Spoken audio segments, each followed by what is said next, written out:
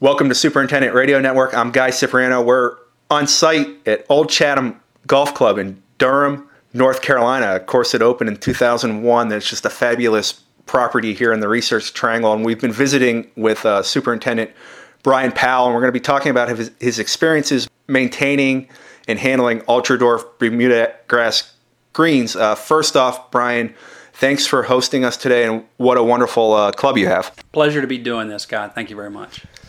This course opened in 2001. Brian was here before they even hit the first tee shot. Just kind of explain the evolution of Old Chatham and the evolution of the greens at Old Chatham. Well, Old Chatham started from a small select group of gentlemen that were interested in having a golf-only club in this part of the state. And most of them had lived in other parts of the country where they had that type of club. There's some great country clubs in the area, but they wanted to have a golf-only club that was focused just on golf. So they got together, they found a piece of land, and were able to buy this. It's a 400-acre property with only one 18-hole golf course in it. So it's got a giant buffer around it of trees and forest, and it gives you a very relaxed type of feel to be out here. So you really feel like you're going through a walk in the woods when you're out here playing golf.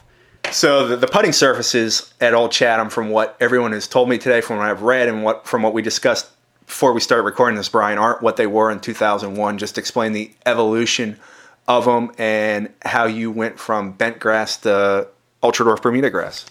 Well, that's a great question. We started with bent grass, and we had one of the more modern bent grasses. We had A1 was a variety that we had, and we had good bent grass greens. Sometime around 2007, or 2006, I got a phone call from our club president. He commented to me, he said, I've just played a golf course today and had one of the best putting experiences of my life, and they've got these ultra-dwarf Bermudagrass greens.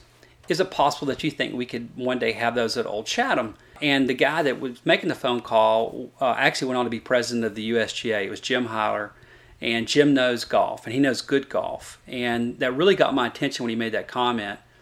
I responded to Jim that I didn't think we would be able to, because I thought ultra-dwarf Bermudas probably would perish in the winters here. But what we did do, and what I told Jim, was I would start following them more intently than I have in the past to try to learn more about them to see if they would one day be able to be adapted for Old Chatham. And what our research found was that when you use covers in cooler climates like we have up here, they were actually extremely survivable and weren't having problems making it through the winters. And then we started to see more and more comments and more examples of excellent putting greens that were ultra-dwarf Bermudas. So we started looking into them more intently to consider using them for what might be a replacement, say, at 20 years of age for our bent grass greens, which isn't too untypical for most golf clubs that are after high quality, which is changing them out at, say, 20 years or so. So we really thought it was a 20-year type of perspective, but it ended up being more quickly than that for us. And you made the transition in 2012, from what I understand. How have the greens changed and evolved in this type of climate and microclimate in the last 5 years? Well, we did do that. We changed in 2012. What we have found is the greens have matured wonderfully, and we also found that they are very, very stable in what we get from them. I know you and I were talking off radio a little while ago about the wonderful uniformity that you get from firmness, or the playing characteristic of firmness on greens when you use ultra dwarfs. And as these greens have aged over the last 4 or so 5 years since we installed them, they have remained very, very uniform in their firmness all year, with the exception of the brief period of time that we aerate. So we've been delighted to see that. With the different changes of weather that we have here in the transition zone, whether it be tropical storms that have come through, rain events, cool events, or cold winters, they've actually been very stable also as far as their ability to maintain good turf quality. Now, that doesn't mean they're perfect all year long, because they aren't, and no grass is here in the transition zone. But we've had more excellent putting condition days here than we had prior to the conversion in 2012. What's the day-to-day maintenance like? What are some of the things you have to do to get them to perform at the level you need them to perform at? That's another good question, because it's not necessarily intuitive if you haven't done a lot of research into the ultra dwarfs. We feel like we spend more labor every day on the ultra dwarfs working on putting quality compared to when we had bent grass. We do feel like it's probably a one-for-one swap for survivability. When we used to be working to make sure the bent grass was survivable and did well through the summer, we're now out questioning ourselves saying, hey, we mowed the greens twice. What if we mowed them a third time? Or what if we rolled them one more time? Or what if we did a very, very light vertical mowing? So this is very, very putting quality oriented versus turf health orientation. So day to day, we actually do a little more on the greens than we used to when we had bent, but it's all for putting quality versus survivability. Yeah, I've had other superintendents tell me that you have to finesse them more. Is that what you found throughout the last few years?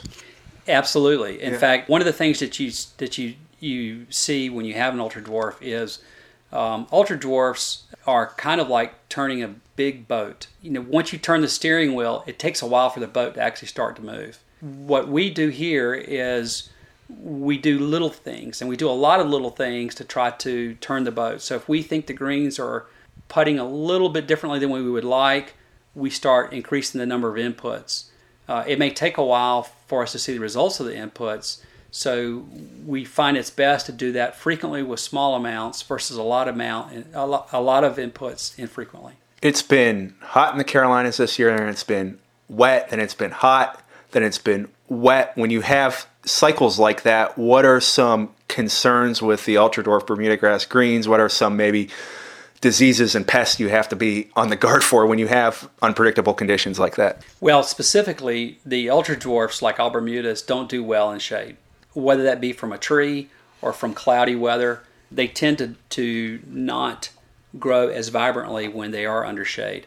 The other thing they try to do is they try to reach for the sun, if you will. So the internode length increases, the stem gets longer, and they try to become grainy, and they try to get a little bit more furry. So when we're running through these wet periods, a time that you really don't want to go out and scalp your greens because they might be a little bit more prone to scalping when they're wet. You have this plant that's trying to get longer at the same time. So it's actually doing exactly what you don't want it to do at that time. The other thing that the ultra dwarfs do when they get that type of weather, and that we saw here this year, is they tend to kind of shut down on you. So not only do they try to get longer, but their overall growth rate decreases. So they respond more slowly to inputs.